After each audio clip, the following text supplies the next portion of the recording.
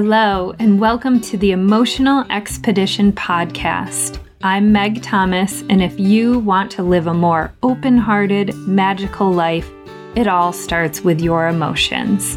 This podcast will take you on a journey, helping you to better understand, express, release, and heal your emotions.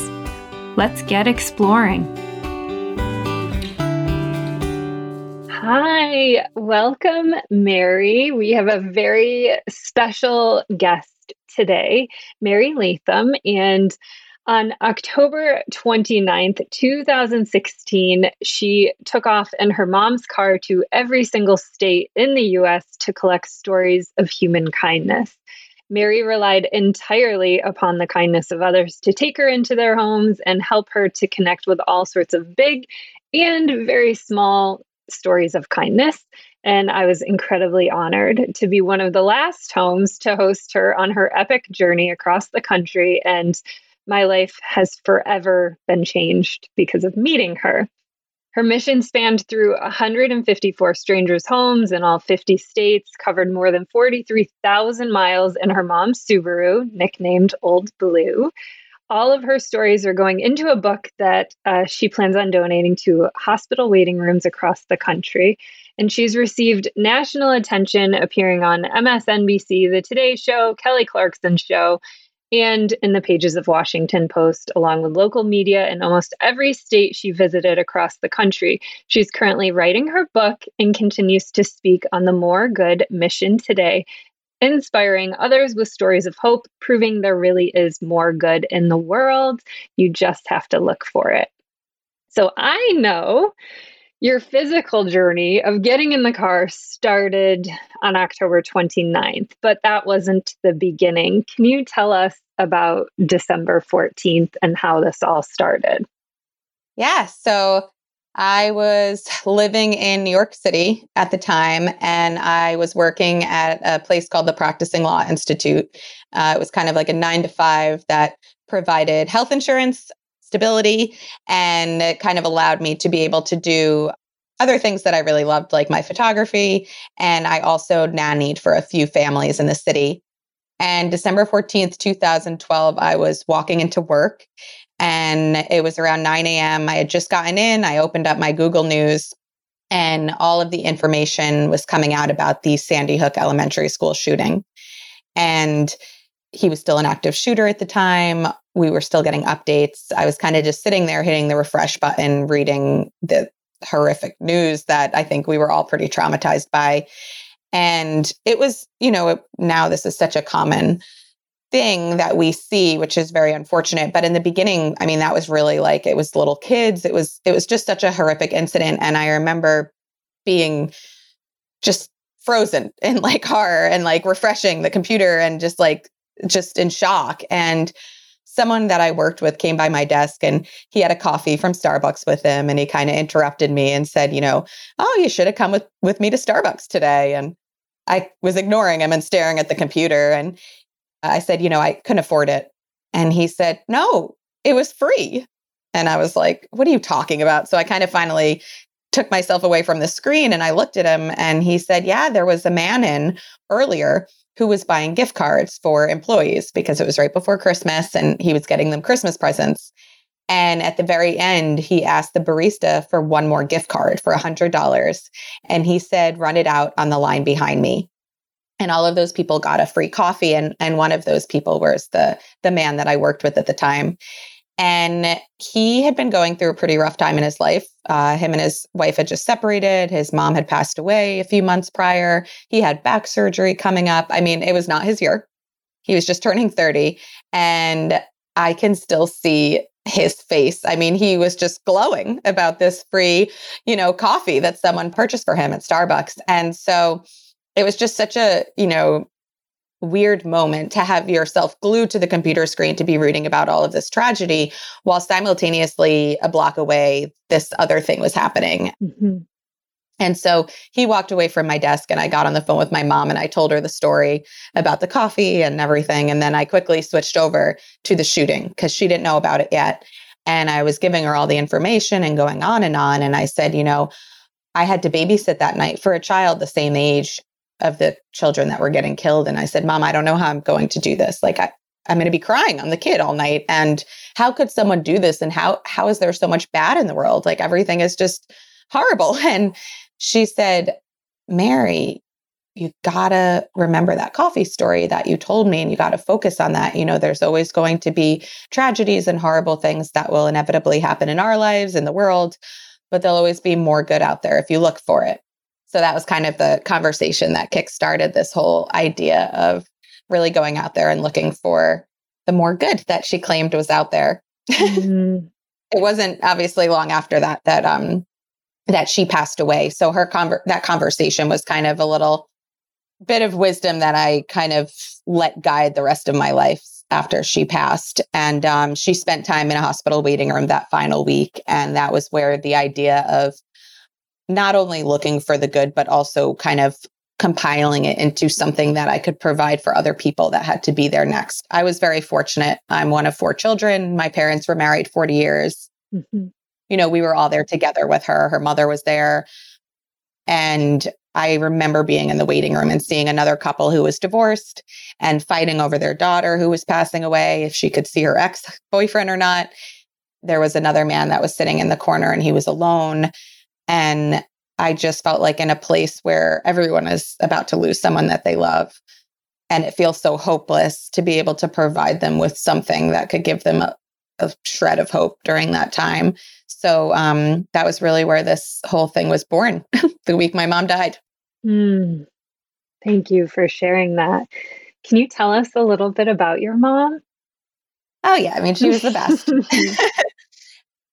I think that, I feel like one of the nicest things that anyone has ever really said, and a couple of people have said it in different ways throughout the journey on the road and even since then, is when you tell them what you're doing. You know, a lot of people are like, oh, that's really cool. Or they don't maybe completely grasp it. They're like, oh, you're going on a road trip. Like, oh, what was your favorite state?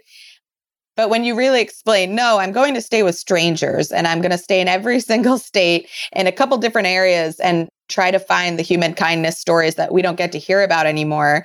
And, you know, I'm doing it alone and it's taking me this long. And, when their immediate reaction is, wow, your mom must have been an incredible person to have inspired you to do this. And I feel like that's, she was. And she was just one of those people that always had something going on, health issues or whatever, and just was always smiling through it. She was just like an eternal optimist, really. And she was just very inspiring in just the very quiet way that she led her life. She was more of a quiet acts of kindness, didn't really talk about it. People always say, what would she have thought about what you were doing? I'm like, oh, she's up there I meant just go look in your neighborhood and see if you see some kindness. Don't go stay with strangers. So she was probably freaking out. But yeah, it was very small things. She was I think one of my favorite ways to really bottle her up in the type of personality that she had and who she was after she passed away, I moved back home for 2 months to help my dad. And then I took a one-way ticket to the Caribbean and I've been moving around ever since, and my life completely erupted. But in those first 2 months, I was really worried about him, and I came back home and I lived with him. And I think it was maybe a week or two into that time, I had to get everything figured out in the city. I mean, months had passed since 2 or 3 months had passed and she had died. But I finally got home, and I was home one day and there was a knock at the door, and I ran downstairs, and it was the UPS guy, and he was an older man. And I ran downstairs and I opened the door, and he was halfway down the walkway, and he turned around so fast with this look of hope on his face. And I immediately knew, he thought maybe my mom was away or she had to go into the hospital, but she was home now or something. And then he saw me, and it was a kid that was home, and he didn't usually see me. So you could immediately see the processing on his face. And he just kind of tentatively asked, your mom? And, I said, she passed away a couple months ago. And he sat down on the doorstep and just lost it, and was talking about how she always sat with him and would talk, because his wife had passed from breast cancer also. And she would talk to him. And a few days later, a Jehovah's Witness shows up at the door. And my mom, very strict in her Irish Catholic faith, I mean, my name is Mary Agnes. Yeah. And this woman shows up who's a Jehovah's Witness, and she's this young woman. And the same thing, we have to tell her. My dad was home that day, and he told her. Mhm. She asked for my mom, and we were like, "What?" And we're like, she's not here. She passed away." And she also broke down and said how my mom would always invite her in for a cup of tea, and they would just talk about their different views and everything. And so that was my Mm. mom. And we Oh, never knew, none of us. wow. Oh, thank you for sharing that story. That's so beautiful. So you make the decision to get in her old car, right? Which I think was just very symbolic of staying connected to her. And you just have this wild idea that you're just going to travel the country and stay with strangers, right? So Yeah. tell me what you thought it was going to be like, and then what was the reality? Like, did you think it was going to be a glamorous, easy kind of experience? What did you think you were getting yourself into? And how long did you anticipate it was going to last? Yes. Well, that's one of the funniest parts. But I will say, just to back up, the real push of what got me in the car and the real reason I Yeah. did take this on the road is because, like anything, when you start a project or you start this idea that you're passionate about, there's a lot of momentum. People are excited for you. You're excited. You have a lot of energy Mhm. towards it. It's kind of like you're riding the wave. And then the wave washes into shore and you're like, like you really got to struggle to get back out there and ride that wave in again. And people are still excited for you, but they're not helping as much. And so for me, the project was originally something where people would email stories in. And after she passed away and the wave was back into shore, I wasn't getting any stories. And so I realized, instead of getting really discouraged and feeling like people had no stories and they weren't helping and they weren't sending anything in, I figured I'm just going to go out there and I'm going to dig the stories up myself. Mm. And that was really what put me in the car. So I knew from the beginning it was going to be hard.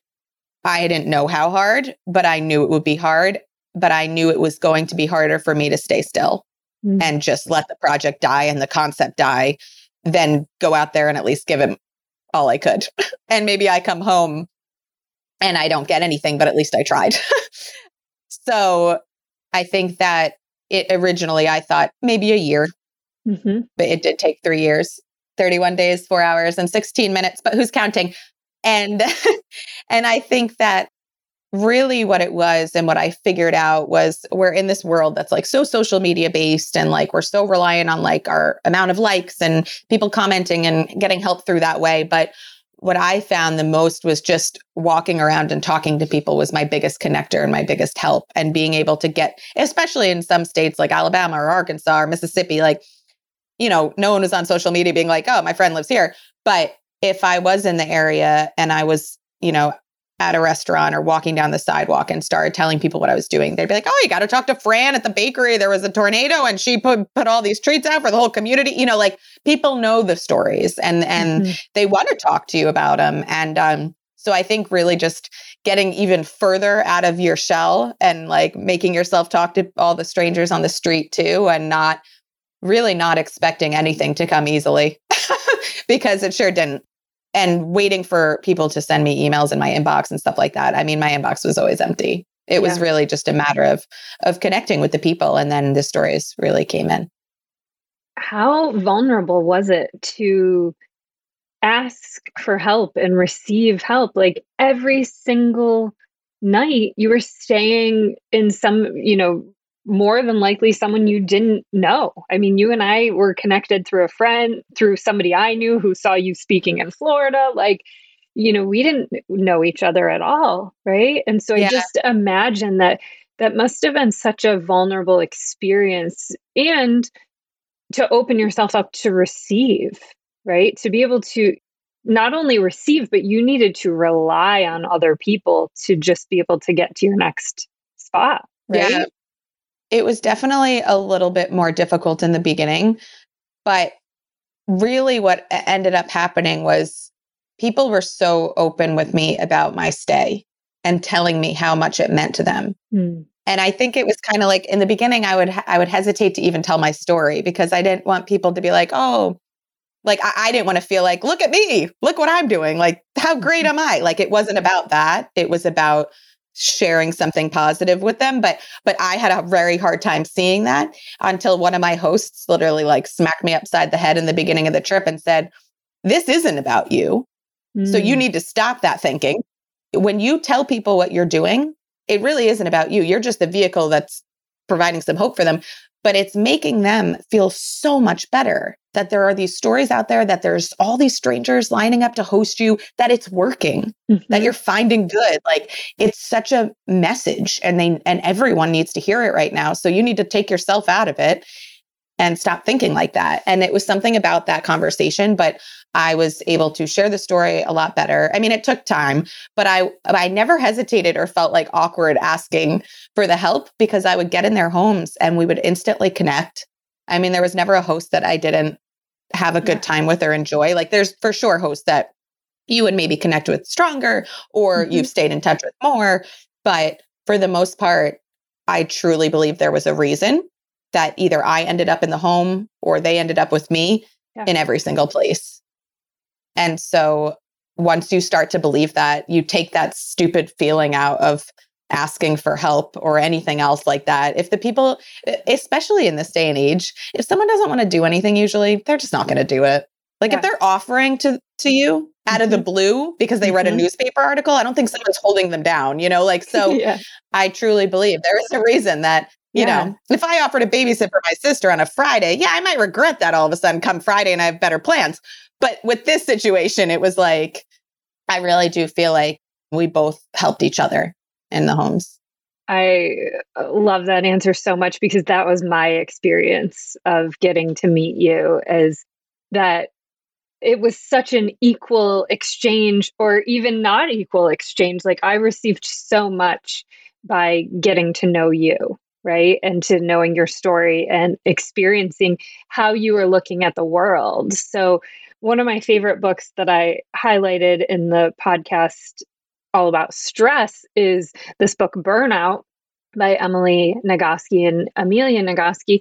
And they talk about one of the ways to move stress through the body is to have positive social interactions, which would be like you going to a Starbucks and having just this beautiful conversation with a barista that you've never met before, but it is telling your body and it's telling your heart and your mind that the world is actually a safe place. And Oh, that's what I see you doing, right? Is that you were experiencing the death of your mother, you were experiencing the grief, you were experiencing this tragedy of Sandy Hook, and you're also holding that paradox of there is still good things happening in the world, right? And we have to make that choice to look for it, right? oh yeah. It's definitely a choice. Hmm.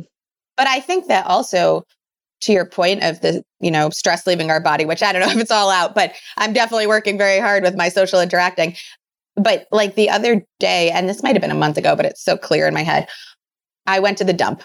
And, everyone makes fun of me in my friend group that I go to the dump still, because they just put their stuff out in bins and the garbage man comes. But I have this thing where it's like this really nice, like I drive my pickup, I put Guns N' Roses on. Like, it's a whole, like, therapeutic time for me. I drive the 25 minutes Hmm. and I know the people at the dump.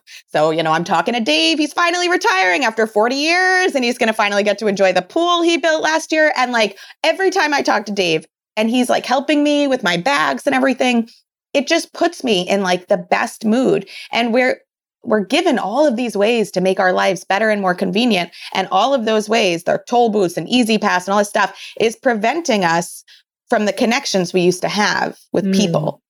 And that's what gets us through our day. That little moment. I mean, someone like helped my sister pay for one grocery the other day that was like $5, and she left the store crying. She's still Mhm. recovering. And it's just because of the kindness, and it means nothing to these people to do something, but just having these interactions instead of getting everything on Peapod or on Amazon or whatever. And, when we actually get out into the world and talk to the people around us, like those connections can literally give us enough energy to get through an entire day. And they put us in such a good mood. Mm-hmm. So anyway, that's I just a love, tangent. and what you focus on grows, right? You see more of it. So can you share some stories of really big acts of kindness that you encountered on your journey and really tiny, beautiful moments of kindness? Yes. So let's see. I had definitely the big stories are always easy because they're just so insane to me that people like this are out there. But one cool story was, and it always happened like this. I would get to a place and I would start stressing and wondering how I'm going to get a story, and I wouldn't be able to connect to any local coverage to like get my story out there so people would reach out to me. And so I was in Chicago, and it's, the last few days of my visit there, and I can't find anything. And I had little things to focus on from the people I stayed with. And I thought maybe that's all I'll focus on. And all of a sudden, someone reached out who was connected to my host from North Dakota, who was also a stranger.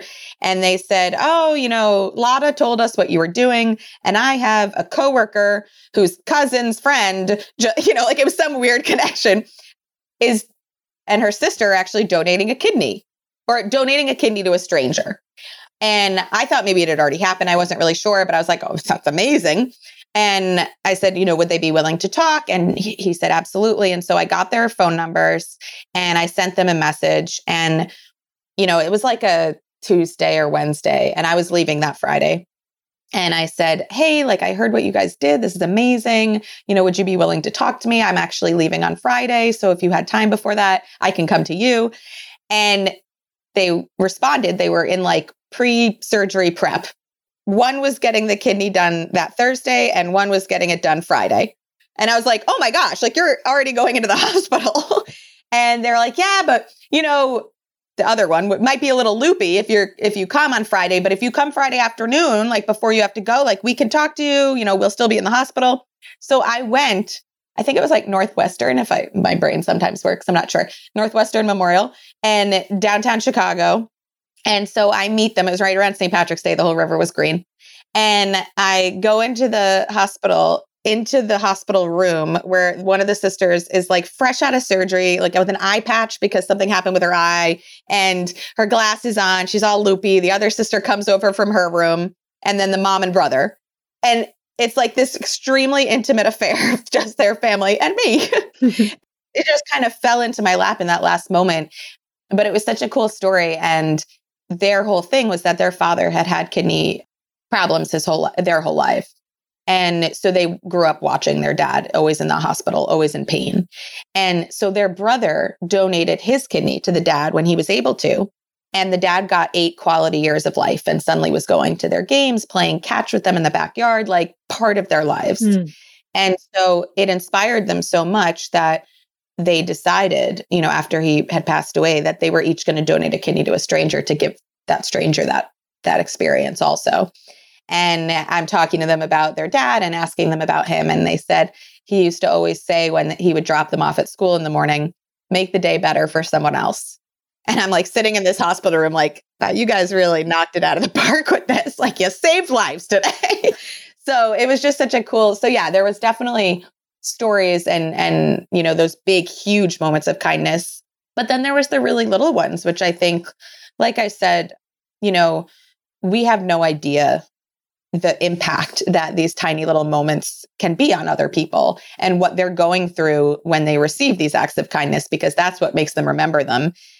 And so I feel like there are so many of them, but obviously my favorite one that I always go back to is the M&M one, where it was a woman who was working at a bank one summer and she was having a really bad day and it was visible on her face. And someone came in to deposit money or something. And they kind of looked at her and they said, are you doing okay? You look like you're having a hard day. And she was super embarrassed. She didn't know the person. So she kind of just tried to make a joke and laugh it off and said, oh yeah, nothing some M&Ms won't fix when I get out of work later. And the lady laughed and she left.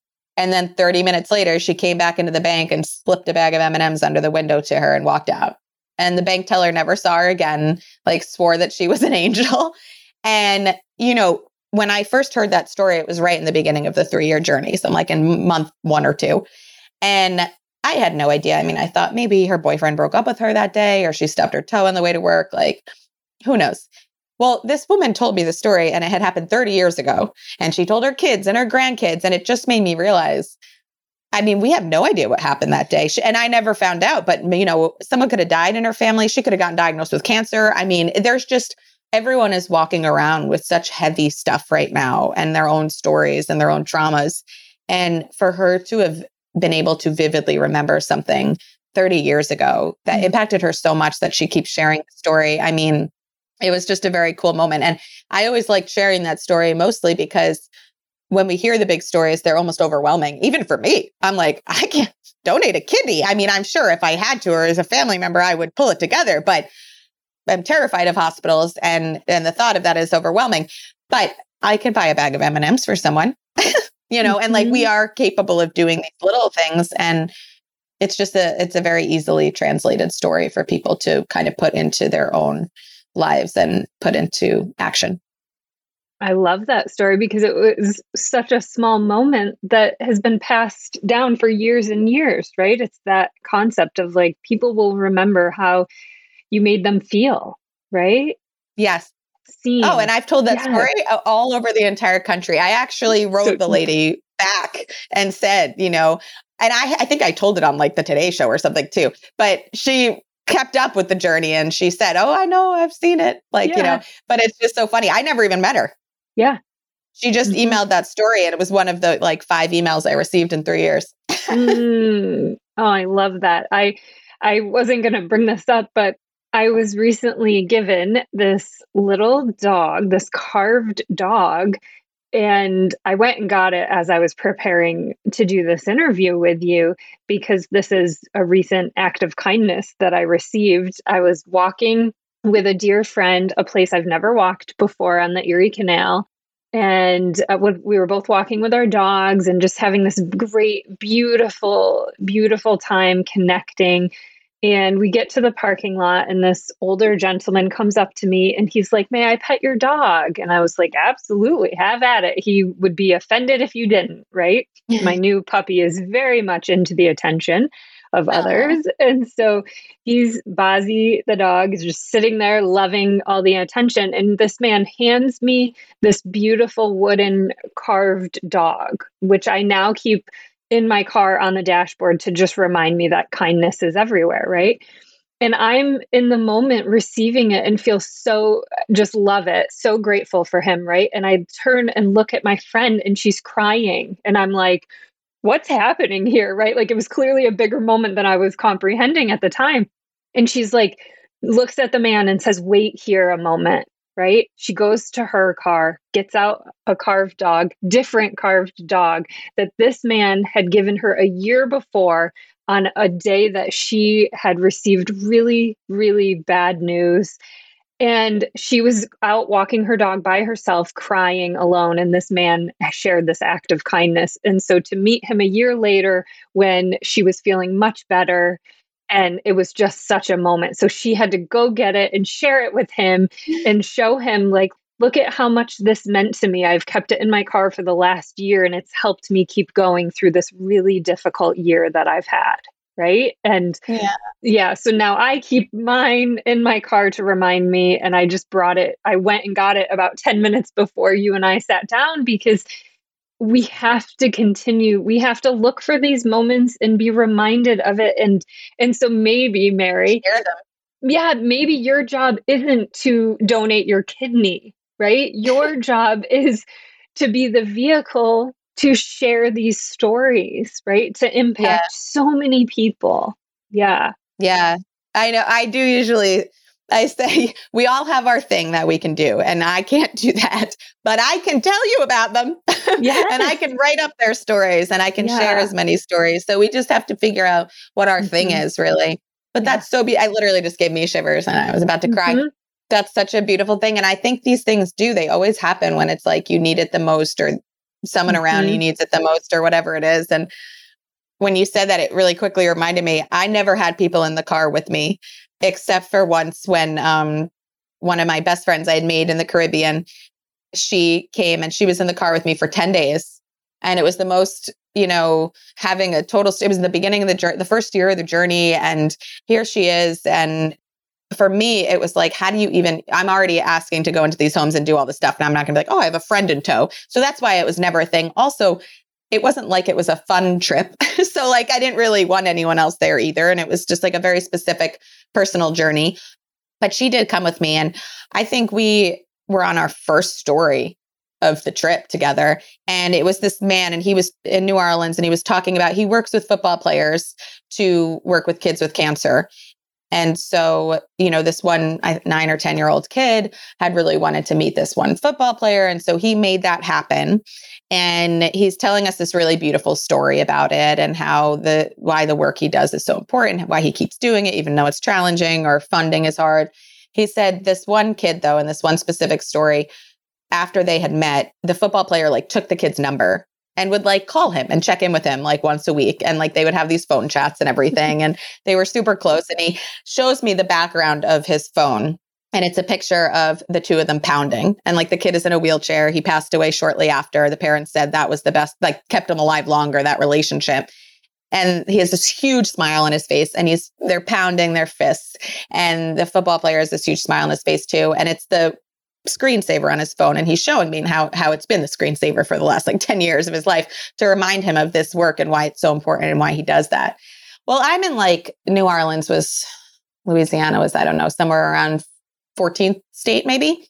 So I'm learning how to control myself for the most part. I'm obviously very touched by this story, but I'm trying to hold it together because these are their stories, and I'll get in the car and cry later. But for right now, I'm trying to keep it together. Well, I look over at my friend who's joined me. And she's at the end, and we're in a conference table. He's at his regular job. He came out for a break to tell us the story, and we're in a little conference room at his company. And I look over at her, and she is beet red. Tears are pouring out like a cartoon, honestly, dumping out of her eyes and bouncing off of the conference table. She's like, oh, I'm sorry. And we get in the car, and we get to our next story, and that story ends, and she tells me, I love you. I will be happily entertaining you in the car, but I cannot go to another story. It has been 48 hours. All you fed me is coffee. I don't even know when you eat. I don't know how you do these stories. I am so sad and overwhelmed in emotion, but everything is so beautiful, but I'm also so traumatized. She was like, I can't do this. But it was just really interesting to see it really is such an overwhelming amount of emotions to go through these stories and see these tragedies, but then see the beauty that comes out of them. And it's just that feeling of to be so touched by someone else's story. Literally you telling me about your friend, I was could cry thinking about it. And I don't know her. And at least I know you. So there's some tie. But for a lot of them, people don't know the M&M lady, and people cry when I share that story sometimes. And it's just so beautiful because it's showing that that connection is back, in that one moment, to feel that feeling for someone else is such a beautiful thing. But also, why I rolled out of my car at the end of the journey. Yes. Oh, thank you for sharing that insight of your friend, of someone seeing what your experience has been like. So that's what we do on this podcast, is talk about the emotions and how we can move them through our bodies and what that feels like. So how did you take care of yourself on this journey, or did you sometimes fail at that? I know that there were a lot of challenges. How did you allow yourself to feel all of these feelings and do something productive with it, right? Which is ultimately this platform of sharing them and then writing the book and all of this. Yeah. How do you deal with all the emotions? I wouldn't say I did great at it. I think that for me, the concept of just continuing to move forward through it was really important. I don't think there was some kind of trick. I mean, I look back on it now and I think, oh, maybe if I took a week between each week to do the writing and write up the stories, then I could have gotten off the road and my book would be done, everything. But I think I'd still be on the road. Well, I won with COVID, but I'd be on the road for 20 years instead of 3. I don't know if there was a certain way that I could have done it different or better. But for me, I just think that I'm doing that now. I'm trying to get rest now. I'm trying to recover now, now that the journey is over. But it was such a shot of adrenaline to like, I would get to meetings a lot of the times and be so tired from the night before and having to stay Mhm. with new hosts and telling the stories and staying up too late or having an extra glass of wine or whatever. For them, it was a party. Like you were just with them for a night or two. But for me, it was like every night. But you get to a place and you're going to have to tell your story again. And that you're going to have to, you know, not want to miss these opportunities of hearing their stories and everything else. And you're exhausted. And so, of course, when they offer you a glass of wine, well, yeah, I'm just going to be talking to a stranger for a few hours. And so it was so hard. Like every night I'd get places and be like, tonight I'll rest. Tonight I'll go to bed early. And it never happened. Mhm. But I definitely, some hosts were more healing than others. Like obviously you brought me to like a yoga class, like doing certain things like that was so beneficial, but it was rare, that happened.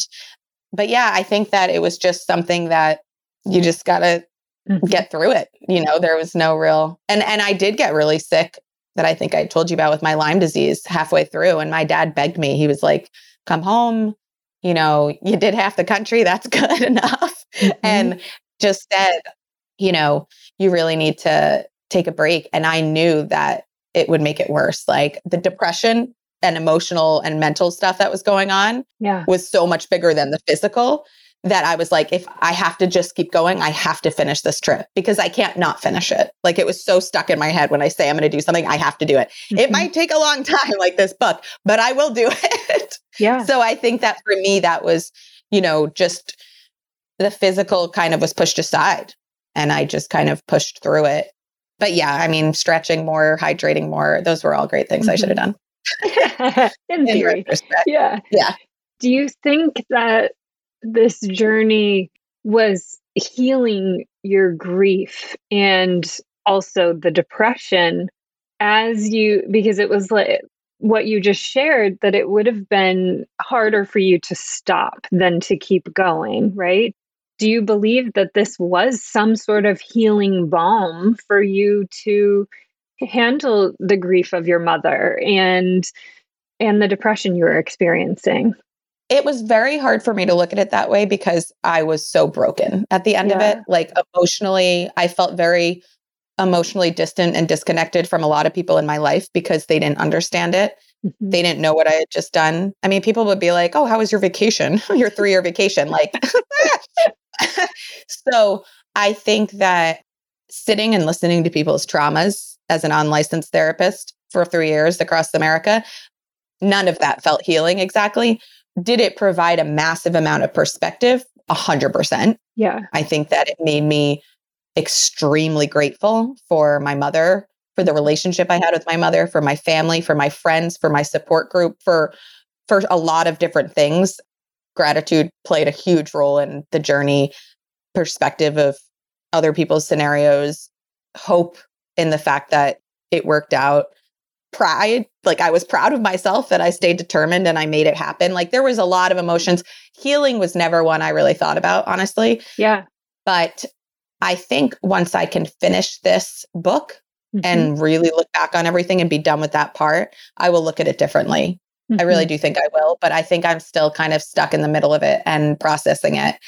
So it still feels hard to see. To Yeah. me, healing was like after she passed and I like got out and like left and jumped around, and that was all very scary. And it was leaps of faith after leaps of faith of trying to start a new life in different places and persisting, even though it was very challenging to be in different places by yourself. But then I went to Italy, and actually that friend who was bawling in the story, she came with me and we found this amazing apartment with 3 Italian girls who all spoke English. And, the rent was like $300 a month. We're like a 5-minute walk from the Duomo, having like chocolate croissants for breakfast every morning and pizza in the shape of hearts for dinner and little gardens that we would find. And I would do some writing or book an engagement shoot or something. That was healing. Like that was like, oh, you're seeing the beauty in life again and eating good food and not getting heartburn and Yeah. stomach aches like everything in America gives me. And so that was a really beautiful experience. Then I got in the car and it was like, ah. So I don't know. I think that in a way, yes, it was like cathartic and good and nice to be able Mhm. to talk about her and keep her alive in such a way. But it was kind of like when you have those moments in therapy with this breakthrough and you're crying and you're feeling all the feelings, it just felt like I was doing that every day to myself. So it was like Yeah. so heavy. Mm. Anyway, so yeah, not the first word Yeah. that comes to mind. Yeah, no, I'm so grateful to hear you clarify that because it really also paints the picture. I know you and I both love Cheryl Strayed so much, and it feels very similar in the sense of her journey of, hiking the PCT that ultimately inspired the book and the movie Wild. And that journey was so hard and Yeah. raw. And that's what I'm hearing you say, that yeah, maybe someday this we'll look back at it differently, but you were in such that raw, vulnerable state, right? And And actually what I think is interesting with her that I just heard recently was that she just did that trip. And then years and years later, she wrote about it. But yeah, it was never her intention. She just did the journey. See, I think in that weird way, I always had that pressure, like that I did to myself of don't forget any detail. Don't not live every single moment. Don't, like, because you have to write this all down and you have to show people what you saw. And it's so much pressure to really be able to like paint an exact picture of what you experienced. yeah. And so I think that like that was also weighing on me in a weird way. Hmm. Way, a lot of ways. Yeah. And my experience, I knew that you were coming. I was so excited and inspired. It was, towards the end of your journey, the very end of your journey. And I had all of these intentions of how it was going to look. And I love to take care of people and bring them in my home and feed them. And my husband and I have done, house concerts and hosted fishermen for years and years. So we love doing this, right? Mhm. And the night you got here, you had a CNN team with you doing Right. they were going to be following you, which also meant they were going to be all up in our home this whole time as well. And the night you got here, our beloved dog Hunter, he came out, saw you, was on the cameras for a second, and then I just knew in my heart something was wrong. Like something was wrong, and it was ultimately him transitioning. It was the very end of his life. And it just really reminded me that when you are going into people's homes, you are also getting real life. Like life is happening, right? It's Yeah. like everything that I had intended on how I wanted to take care of you and love up on you and help you rest. It was just like there was also a part of me that had to, I remember, Ian and I shutting our bedroom door to be with our beloved dog while CNN was just in all different rooms of the house. Yeah. And I know this wasn't your typical experience. This was a very Oh God, no, one terrible. time thing, but it was just this fascinating experience of me having to create boundaries to protect, him as he was transitioning and during this time and what that looked like. And also there was no hiding my emotion, right? Like Yeah. one person asked me for an extension cord and I started crying, right? Like there was no hiding it. And it was just this really profound experience of this is who I am right now, right? Yeah. And you, I mean, you just had such beautiful grace about you, right? I remember you walking into the bedroom and I had laid out a book for you, like on the nightstand, and you were like, it was somehow connected to your mom, right? Like it just felt Mhm. like she was very present with us through that. And instead of me taking care of you, I felt like you were very much present to what I needed and how to help me through this moment in time. And you ended up leaving your car here because I think you were going to Hawaii. Why, yeah. Yeah, so you came back and we had some more time together, which was really beautiful. Hunter had passed on by the time you got back, and but it was just this vulnerability that existed of you going into people's homes. People's lives were not stopping, right? Right. Yeah. And it was, well, first of all, also, it was so weird because remember I was going to the school and I took that picture and I was thinking about that, like of you and Hunter. Yes. Mhm. Like it was just so random. But I remember like I was late, but you were outside taking pictures. And I was like, she never gets to be in the picture. Like, Yes. because you were taking pictures of like a man or something. I don't remember. Yep. But I was just like, I don't care that I'm late. I'm just like, please, it's teenagers anyway. But like, I just remember thinking like, you have to do this, like this pull of like, and that would happen a lot. And it was just interesting, like for then everything to happen. But yeah, I obviously never had a CNN crew following me before. And that was super overwhelming for me. And it was a testament to the fact that in the beginning of the trip, I was interviewing a woman who, her high school sweetheart and husband of, whatever it was, or at least they were together for 40 years, not 40 years, 25 years or something. He had just passed away. She had just turned 40. She had 3 daughters under 12. And she wanted to tell me all about this like nurse that was amazing and would like come and sit with her on Friday nights while she was in the ICU for like 4 months and bring her favorite dinner and all this stuff. And so the fact that it was like a month out of her husband dying and she has all these kids at home and she's like coming and meeting me at a coffee shop, doesn't know me at all, to tell me about how a nurse was nice to her. It was like very humbling. And this voice in my head that had kept saying, like, you got to take video, you got to take video. People want to see these people. They want to feel it. Like, this could be a Netflix thing, a documentary, blah, blah, blah. And I always was like, would shy away from that and was like, no, no, no, no. But then, I don't know, someone, the way they worded it, I was like, I don't know, maybe I could somehow roll something. And so we had talked for a while. She got to know me a little bit and we were definitely very comfortable with each other. And I said, like, would you mind if I took like a little video of you just kind of explaining a little bit of what you just told me? And she was like, no, that's okay. But I completely saw the demeanor change. Like she was like nervous and like frozen.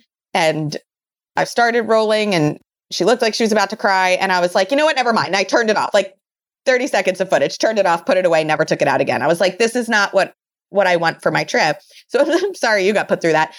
But it was such a vulnerable thing. And to be in people's homes where they were going through. And it was hard for me too, because then I was like, are they upset with me? Like, obviously something as obvious as your dog, like that I can separate. But sometimes they wouldn't necessarily tell you, but they would be a little short. And you're like, did I do something? Did I touch the last Coca-Cola in the fridge and now they're upset? Like what you put in your head to try to understand why they're upset about something at work, something with their husband, like it has nothing to do with you, but you don't know and you're in their home. So like kind of walking that tight line of like realizing that, but also being very aware that their lives are continuing on and all this other stuff. It was a challenge, Mm-hmm. but it was also personal and private. And I would never want to be abusing that in a way of bringing a video or anything else into their homes. And so, yeah, that's why it was never anything that I wanted until the end where, I don't know, I thought it would help. It didn't. Yeah. I thought maybe a publisher would come through. It didn't. Like that really in my head, I was like, maybe this is some last push in the final things. And you were so on board with it that I thought, oh, maybe this is a good thing. But I mean, it was definitely a cool experience, but it didn't really do much for me. Yeah. Yeah. And that is how it works, right? The things we think might move it forward, but it may come from somewhere else. And I know I love your Instagram. Yeah. It's like I know that, through all the stories you share on your Instagram, it's like there's all these divine moments of just people that have been connected in the right moment and the right person at the right time. And just that feeling that the world is not nearly as big as we make it seem. Like we are much more connected, right? Oh, yeah. I want to share this. Trust the process. Yes. Yes. I want to share this one quote before we move into our rapid fire questions. This was off of your Instagram. Your Instagram is @moregoodtoday, and we'll link it in the show notes as well. So this was you talking about being in someone's home.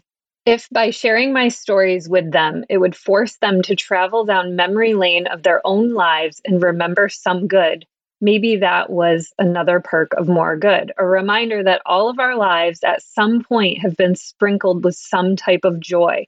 A teacher who believed in us, a neighbor who helped us out, a stranger who did something kind.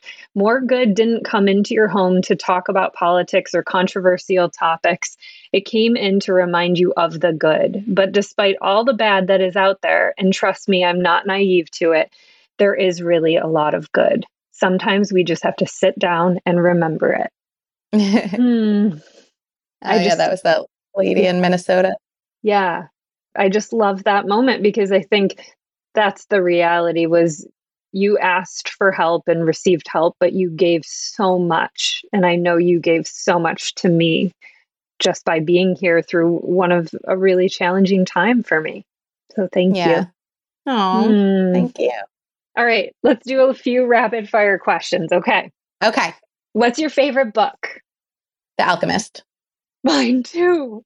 That is Oh, my really? all-time favorite book in the world. I just bought another copy at a book sale this weekend because I just give it away so much. It's my favorite book. Oh, Literally, my dad just bought me another copy this weekend because he lost my copy. yes. Yeah. And I Which I moved. was like, it's fine. I've read it a million times. But yeah. Oh, yeah. It took me 10 years. I was studying abroad in Italy, in Florence, the Duomo, near the Duomo. Yeah. I was studying abroad, and my roommate, this woman I met, Anya, handed me this book. It was like 2004. I moved from 2004 to 2013. I moved about 7 times, and every time I would purge and get rid of things. I never read the book. And I moved with this book for 10 years before I read it. Like every time I would go to be like, why am I keeping this? Something would tell me just to hold on to it. So 10 years, when I was finally ready, it was like 2013, 2014.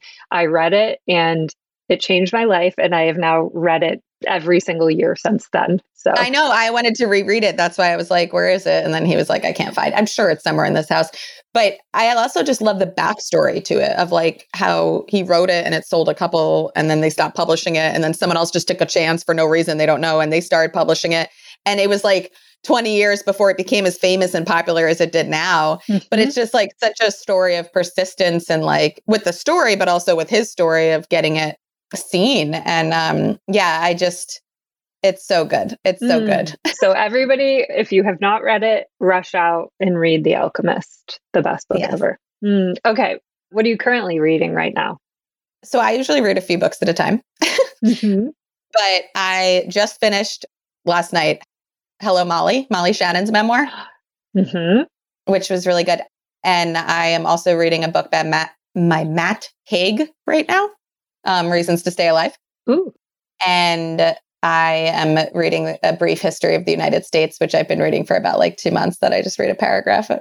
Yep. So yeah, I usually have like something like historical going on and then like something funny and then something like self-helpy. Awesome. And is Matt Haig who wrote the Comfort book? Which one? Did he write the Comfort book?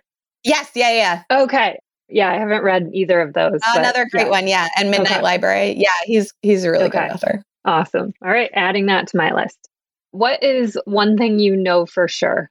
You have to have faith in whatever way that means for whoever you are. Yeah. I love that. Thank you. And do you have a favorite quote, poem, saying, something you want to leave us with? I do. It's a little long.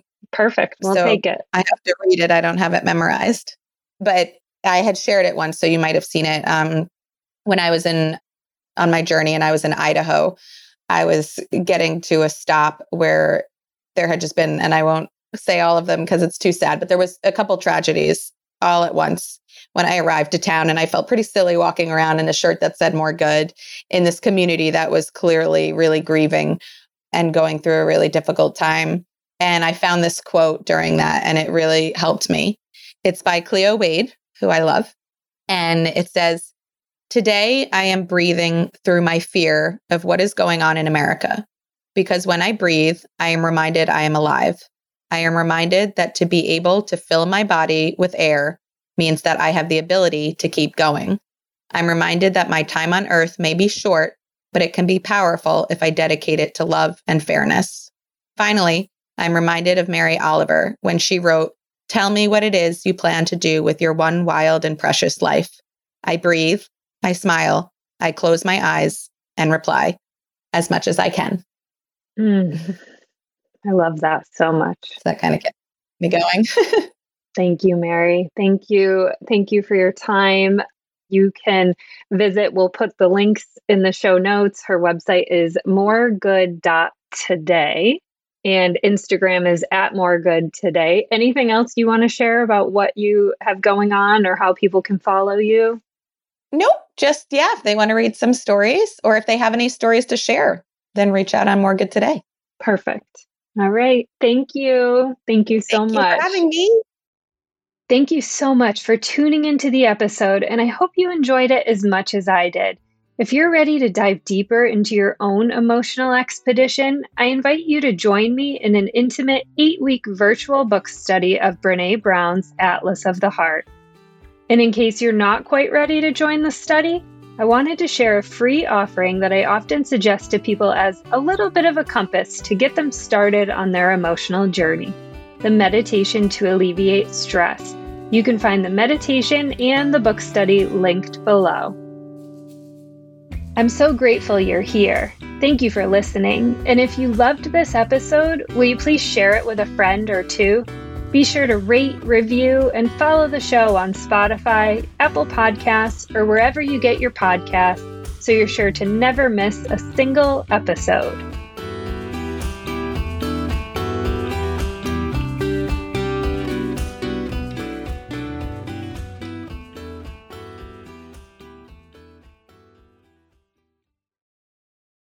This podcast is part of the Sound Advice FM network. Sound Advice FM, women's voices amplified.